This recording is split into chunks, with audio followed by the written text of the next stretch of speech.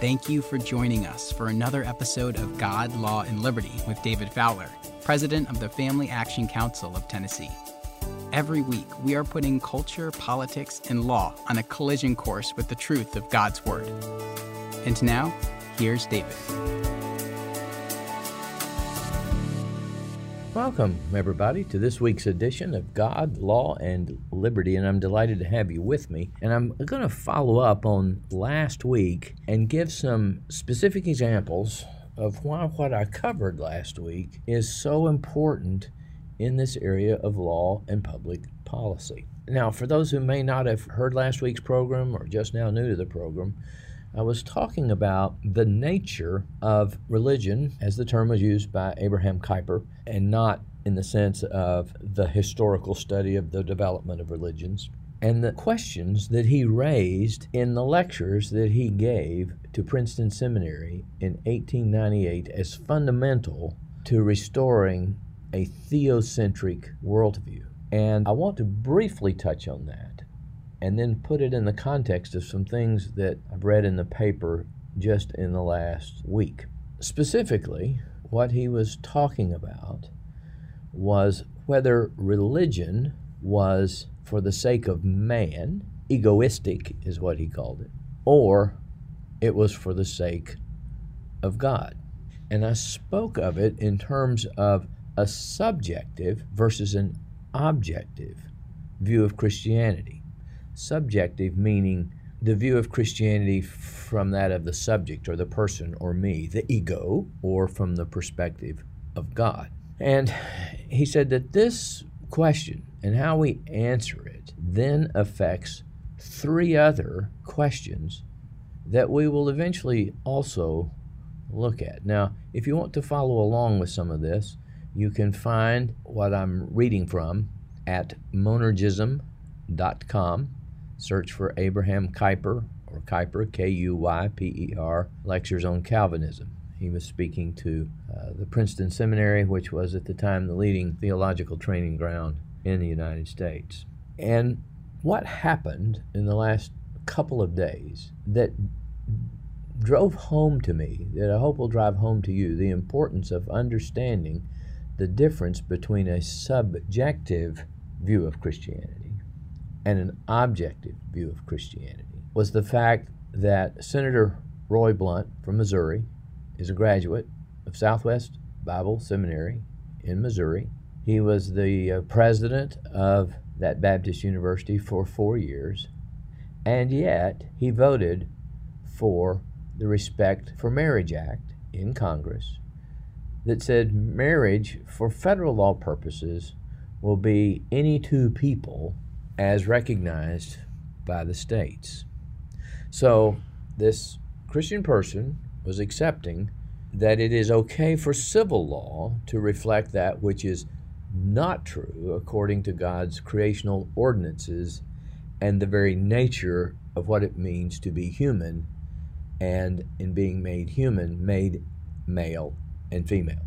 It's okay if man's law does not correspond in any way to God's creational ordinances. Now, what struck me since then was an article that I read, and I checked it out to make sure it was correct, where Walter Kim, who is the head of the National Association of Evangelicals, and Ed Stetzer were encouraging members of Congress, some Republicans, to support the Respect for Marriage Act because it offered the opportunity for a common sense solution to contentious social issues in a way that protected religious liberty.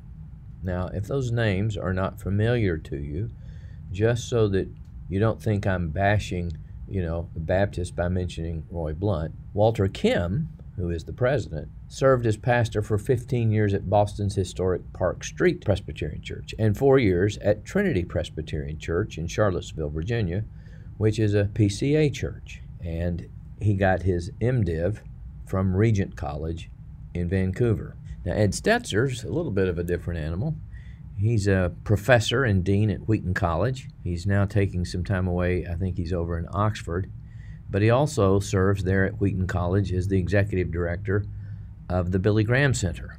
Prior to that, he was the executive director of Lifeway Research. So whether you're Baptist or Presbyterian, whatever ilk or stripe you may identify with, you may find that some of their leaders have a subjective rather than objective view of Christianity. I want to get into explaining that further and why a subjective view of Christianity would allow a person in good conscience to support a definition of marriage that is in conflict with human nature as created by God. So I'm going to turn again to what Abraham Kuyper wrote in regard to subjective theology, subjective Christianity. And here's what he says, and then I'm going to develop it and then tie it back to the lobbying efforts of these two men. Kuyper writes, "A subjective religion is one that exists for the sake of man. It's a religion fostered for man's sake, aiming at his safety, his liberty, his elevation, and partly also at his triumph over death." He goes on to say, even when a religion of this kind has developed itself into monotheism, so now we're starting to speak in the language of Christianity. He goes from animism, on up to the polytheism, now to monotheism. He says, the God whom it worships remains invariably a God who exists in order to help man, in order to secure good order and tranquility for the state, to furnish assistance and deliverance in time of need, or to strengthen the nobler and higher impulse of the human heart in its ceaseless struggle with the degrading influences of sin. Now, since he's speaking here about monotheism, he's talking about the Judaic, the Islamic, and the Christian faiths, Christian religions. They're all monotheistic, right? And he said, so even when you're talking monotheism, maybe the monotheism in the Southern Baptist Church, maybe the monotheism of the Presbyterian Church in America, it can still be a religion that is subjective in its character. And he goes on and makes this observation about the eventual effect that subjective theology, rather than objective theology, theology for the sake of God, Christianity for the sake of God, has. And here's what he says. The consequence of this, referring to subjective, person-oriented, man-oriented monotheism, is that all such religion thrives in time of famine and pestilence. It flourishes among the poor and oppressed, and it expands among the humble and the feeble. But it pines away in the days of prosperity. It fails to attract the well-to-do. It is abandoned by those who are more highly cultured. As soon as the more civilized classes enjoy tranquility and comfort, and by the progress of science feel more and more delivered from the pressures of the cosmos, they throw away the crutches of religion, and with a sneer at everything holy, go stumbling forward on their own poor legs. And in those words you can hear Marx, the crutch. Christianity is a crutch for the poor and the feeble, right? You can hear in it the overtones of the warning that was given by Moses to the people of Israel, that when you go in the land and you inherit all this wealth and cities you didn't build and things are good, you're going to forget God if you don't remember that you exist for the sake of God, and that all things come from God, through God, and are to be directed back to God. Romans 11:36. Kuyper continues, this is the fatal end of egoistic religion. What I've just described, throwing off the crutches of religion, sneering at the holy, stumbling on our own poor legs, that is what subjective theology ends up with being. It becomes, he says, superfluous and disappears as soon as the egoistic interests are satisfied. Got over my drug problem. Eventually, maybe I didn't need God so much as I thought. I'm doing this pretty well. I got out of this financial hardship, and I'm making things okay. You see what he's saying here? Once the egoistic interests are satisfied, maybe God's not as necessary as we thought. He makes this statement. This was the course of religion among all non-Christian nations in earlier times, and here's his sober warning. And the same phenomenon is repeating itself in our own country among nominal Christians of the higher, more prosperous, and more cultured classes of society. Now, that last little phrase is really, really important. And I'm going to put some historical context to it that will help you understand better, I believe, what a subjective, egoistic theology Christianity is, and how that, I believe, has affected the thinking of persons like Setzer and Blunt and Dr. Kim. To run through a little quick history here, during the time of the Reformation, the German Reformation, the English Reformation, the Protestant Reformation, the issue of authority became critical. What was the authority?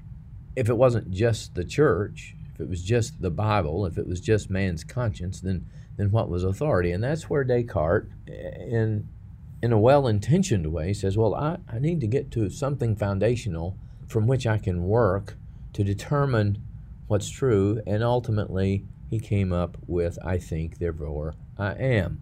Now, beginning to root things in man's reason, his subjective reason, which is what I mean here, his own reasoning capabilities, eventually you have Immanuel Kant come along, and he says, we can apply human reason to things in the natural realm, but we can't be certain that reason, as we apply it in the natural realm, applies to the supernatural realm.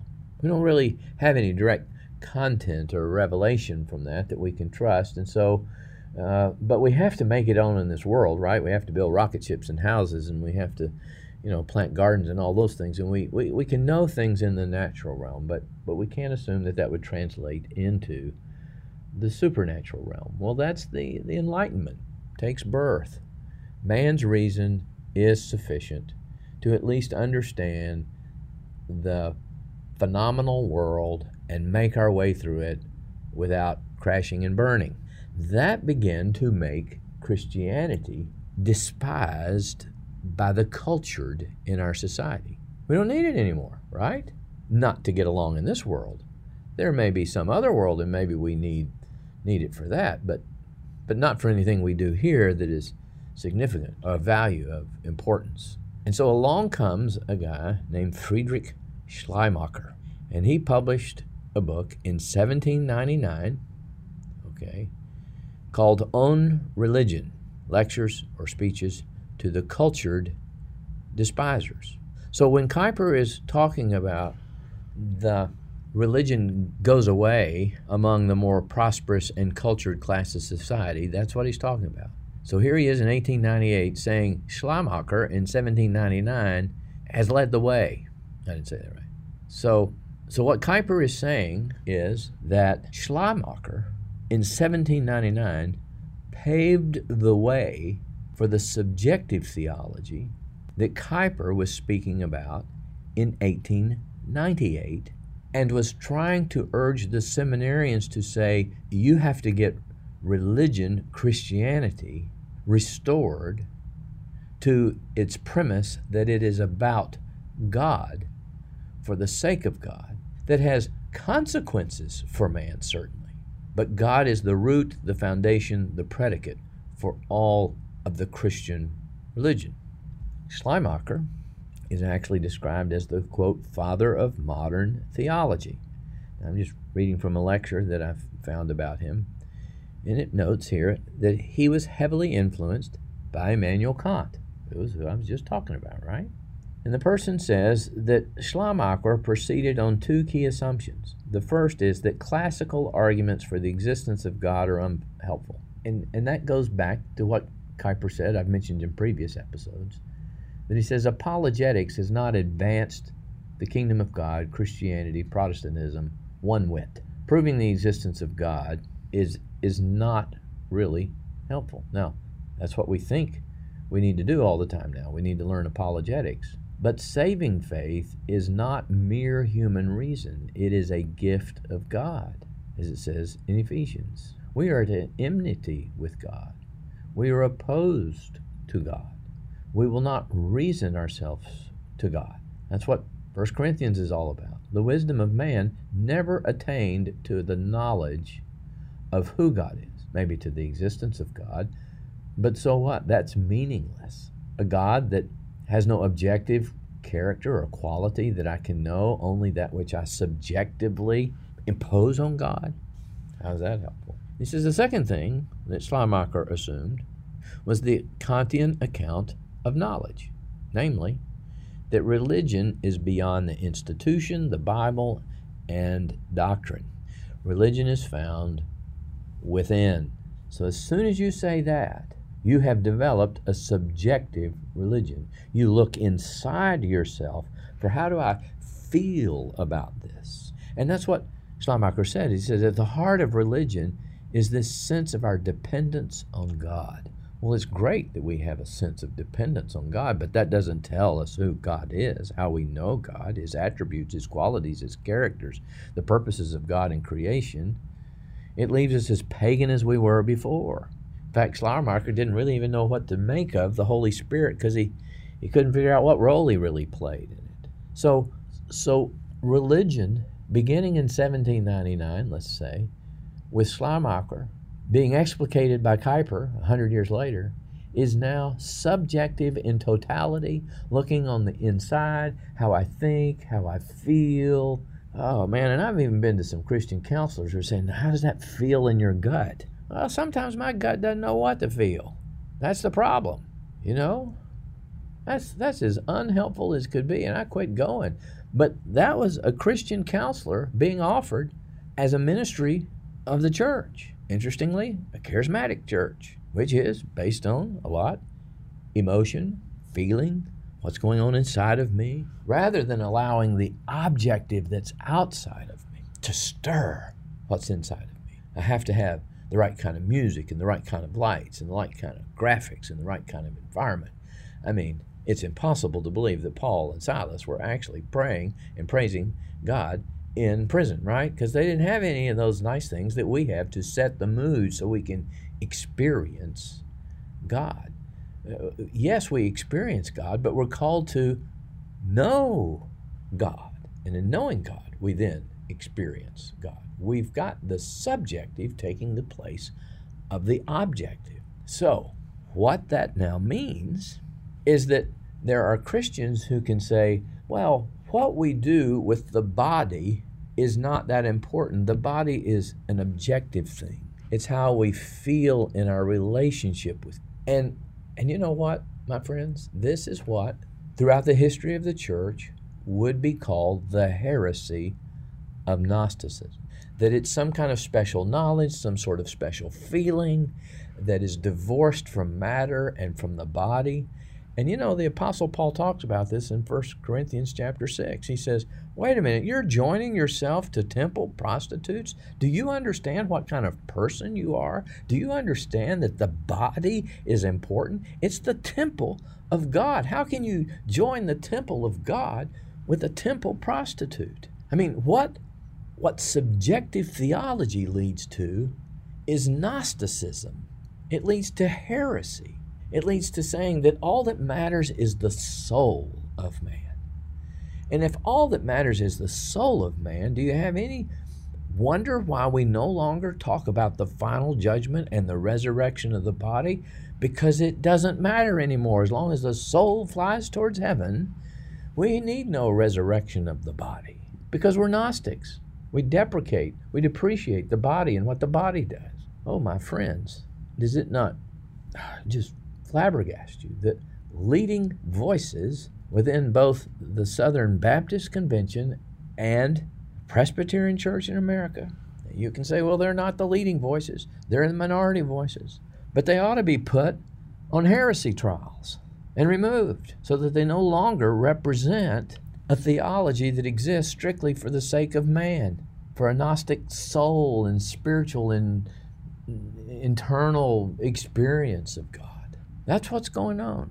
That's why we don't know how to speak to these things as Christians, because we're either unsure of having an objective theology, or we're afraid that we're going to turn people away from a soul salvation because we're talking about their body.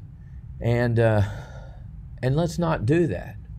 because the body and what the body does isn't that important. But you know what? All these folks will eventually turn around and say, well, no, it really does matter what you do with your body. Well, how could that be if you're going to support this act that says bodies are irrelevant to what it means to be male and female? And they can protest, as I think Dr. Kim did, that, well, I'm not saying I support the bill. I'm trying to support religious liberty. But what religious liberty exists when there is no objective God who has objectively determined the meaning and the purpose of everything that He's created, and we say it's fine that we disregard that? How could a Christian say at any point that it is fine that human beings disregard the given nature we have from God and how it's supposed to operate? Doesn't that lead to their death? Doesn't it lead to their lack of flourishing as a human being? Do we not care about that, Dr. Kim? That it's okay to live in the degradation of sin, to not be what we were created to be, to live as fully human beings, both in soul and body? We want to just protect ourselves while we allow you to espouse without opposition beliefs and doctrines that undergird law that lead to your eternal destruction? Is that loving my neighbor? I don't see that. Now, I'm sure people would listen to what I've said today and say, well, you hate people, you're hateful. But look, if I believe in the God that is objectively who the Scripture reveals Himself to be, it is hateful to not tell people that. To not tell them that we have a given nature expressed as male and female, and we operate and function best in that objective cosmology that has within it an objective anthropology, both of which are rooted in who God is and what He's done. So see, when we lose objective theology, when the focus becomes man, my needs, meeting my needs, what God does for me, rather than what God does that has consequences for me, we wind up with a subjective theology that allows us to repudiate the creation, repudiate human nature, and not speak to what is really at the heart of the gospel, which is God, and to know God. And we allow people to go away with a false knowledge of who they are, rather than say, we're made in the image of God, every one of us. And the highest privilege that any person has is to give expression to the image of God when, as a male, I reflect what it means to be a man, or as a woman, what it reflects to be a woman. And that's why this objective theology versus subjective theology is so important. And subjective theology is rampant in about every Protestant evangelical flavor there is. It's a look inward at myself and how I feel about God, and doctrine goes away, and truth goes away, and Christianity goes away. Now the good news is Christianity won't ever go away, because it is rooted in the covenant of God, the covenant, the eternal covenant between the Father, Son, and the Holy Spirit, being worked out in space and time. And we've covered that in the last series that I did. So it cannot go away, Christ having fulfilled the covenant, secured the covenant. He will finish fulfilling the covenant, and we can rest on that because God is faithful to Himself. See, even there, it's all about God. It's not because He's faithful to me, though He is. He's faithful to me because He's faithful to Himself and the covenant made within the eternal triune God that respects the salvation of man and the restoration of His whole creation.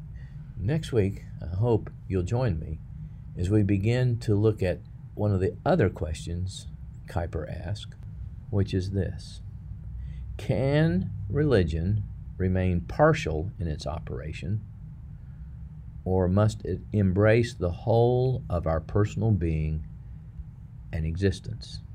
I think you'll find some of the things Kuyper says in response to that very interesting and very telling. And I hope you'll join me for next week's episode of God, Law, and Liberty. If you enjoyed this episode, please subscribe to the podcast. And if you want to help spread the word, please give us a 5-star review and tell your friends to subscribe too. God, Law, and Liberty is available on Apple Podcasts, Spotify, and wherever you listen to podcasts. For more information, please visit us at www.facttennessee.org. That's factennessee.org. And please follow us on Facebook, Twitter, and Instagram at Fact Tennessee.